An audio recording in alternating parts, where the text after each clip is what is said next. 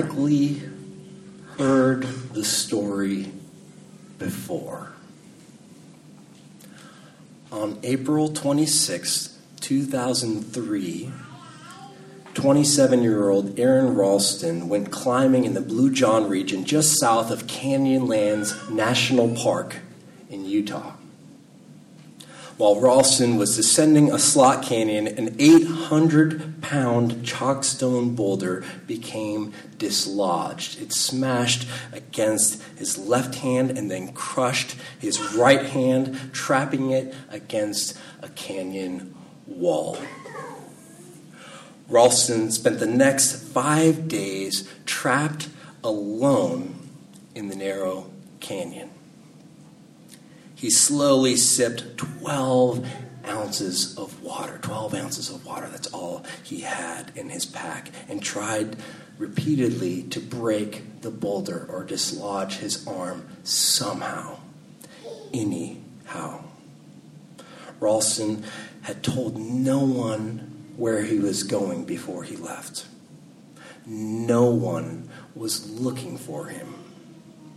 On the 5th day, he ran out of food and water. He carved his name, his date of birth, and presumed date of death into the sandstone canyon wall and videotaped his goodbyes to family and friends. He did not expect to survive the night. After waking at dawn the following day, he discovered that his arm was beginning to decompose. At that point, his decision was obvious. To live, he would have to cut off his right arm. He would break his radius and ulna, and tie a tourniquet and spend 1 hour cutting his own flesh with a dull 2-inch knife from a multi-tool, the sort of which you get with a free flashlight at Home Depot. After all that, Ralston climbed out of the slot canyon, rappelled down a 65-foot sheer wall, and hiked out of the canyon one-handed. He was rescued by a helicopter 4 hours later. By cutting off his arm, Aaron Ralston saved his life. This week, Jesus is advocating for a spiritual equivalent. Spiritual equivalent. He says, if your hand endangers the fullness of life, cut it off. Please do not hear what I am not saying. I am not saying that Jesus advocates self-mutilation. This is a metaphor. Jesus does not want you to cut off any part of your body. But he does want you to live, and to live well. Jesus cares about your health, both spiritual and physical. And like a surgeon, Jesus knows that sometimes your health requires the removal of some part of you. Something deeply tied to who you are. Something that feels like you could not live without it. We all have qualities that define us, right?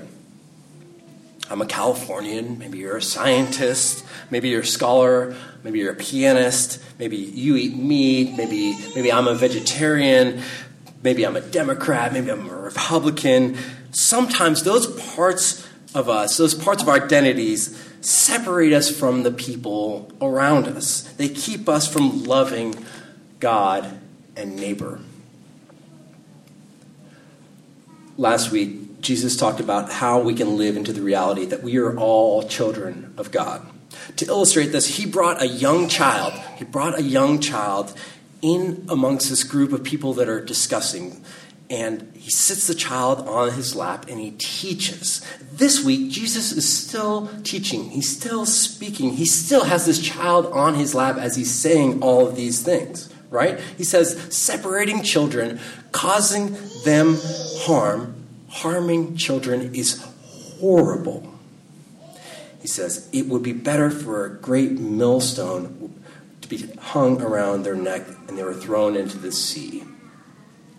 Think about that 800-pound boulder that trapped Aaron Ralston. Think about a huge stone used to grind grain. Huge stone. This isn't just like putting a little rock on somebody. That image, the punishment, seems fitting. My heart turns, as I hear this, as I think about children getting hurt, my heart turns immediately to the over 700 families separated at the U.S. border. Children separated from their parents. 430 parents deported without their children.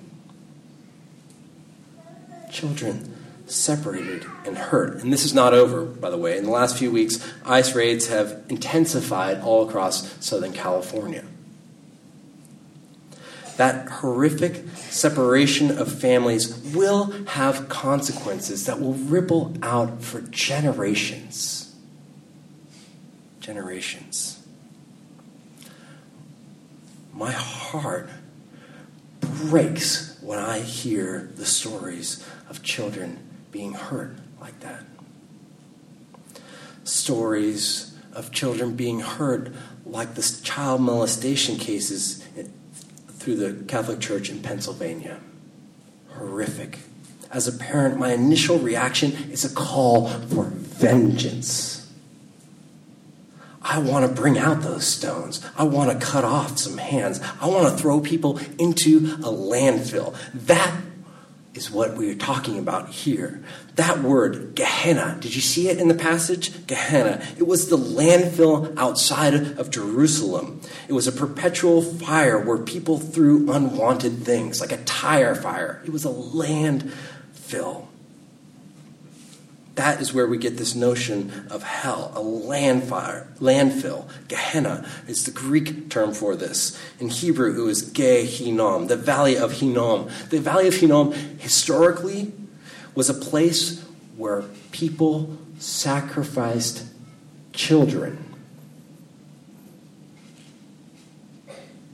Jesus, with a child on his lap, says that anyone who does anything to hurt children, to hurt God's children, belongs in Gehenna, belongs in the burning landfill. Better to get rid of those things that hurt, to amputate them, than to allow them to continue to hurt.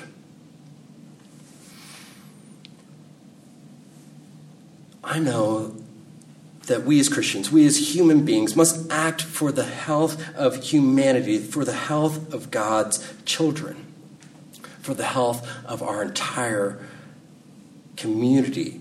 In the early church, the body was a metaphor for the community. You might know this from Paul's passage about the body in 1 Corinthians 12. But we also see it in early Christian catechesis, these instructions that were given to people that knew nothing about what this whole Jesus way was about. To restore health in the church, to restore health in the country, we will have to cut out practices that have formed who we are. We will have to risk and remove what we have been for the sake of what we will be. Sam Cooke said this. Alex is going to sing it in a second. A change is going to come. Like the plants out there in our community garden, we all need some spiritual pruning from time to time so that we can grow into the fullness of who we are. We have to look at our own lives and see what needs to be cut off. See what's keeping us from living into the fullness of life. Over and over again, for me, I have to cut off taking myself too seriously. Being too caught up in like my self-righteousness, my perspective, like my image of who I am, my own ego. Being caught up in myself doesn't help anyone. It keeps me from doing God's work. But fortunately, I have children to remedy that. This week I picked up my kids from work. I've been thinking about this passage and everything. I pick up the kids and we're just driving along. We're going to go get Slurpees. That's become our Friday activity. We're going to get Slurpees. Healthy dad, of course. For what 3 and 4-year-old don't need Slurpees. Anyway, I'm going along and my little guy, out of the blue, total non sequitur, says, "Daddy, I don't want anyone to bite my head off." It's like, yeah, all right, neither do I. To which, of course, just without missing a beat, my older son, the 4-year-old, says, "Daddy, when Luke's hand gets cut off, why doesn't he bleed to death?" I'm just like, well, I'm trying to drive, It's just like, wow, you guys are bringing it right now. The kids will just do that. They'll snap you out of whatever's going on in your life, right? My kids love jokes. We have that, Amazon Alexa. You guys, those little the Amazon Alexa. It's like kind of like Siri for Amazon. My kids love to ask Alexa for jokes. Here is our current family favorite, although this one's on the way out. Why didn't the narwhal invite the unicorn to his party? Because he wanted to keep it real. Oh.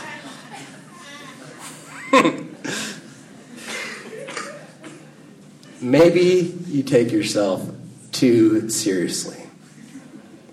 Maybe you don't take anything seriously enough. We all have things that we can give up. Jesus says everyone will be salted with fire. Biblical scholar J.D.M. Derricks points out that both salt and fire were used in amputations. Salt was a disinfectant. Fire was used to cauterize wounds. And it still is, by the way. My wife, seated back there, the lovely lady, is a midwife, and she also assists in C-sections. One of the tools that they use in that surgery is an electrocauterizer called a bovie. Is that how you pronounce it? Bovie.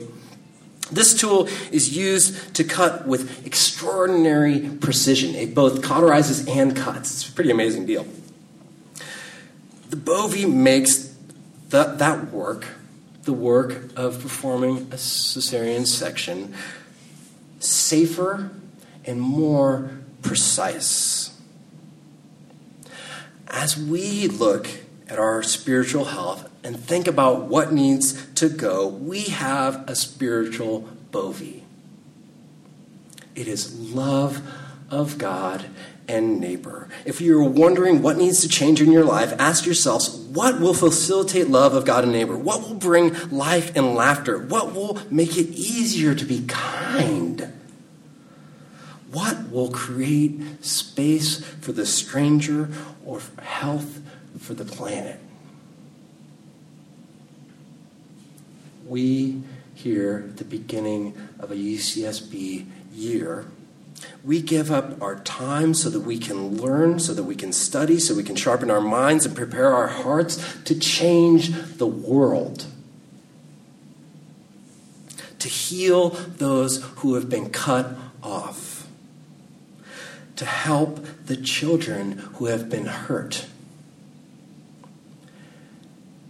In that process of loving, we may lose a foot, we may leave a spiritual arm in a canyon, but we will live, and we will live abundantly.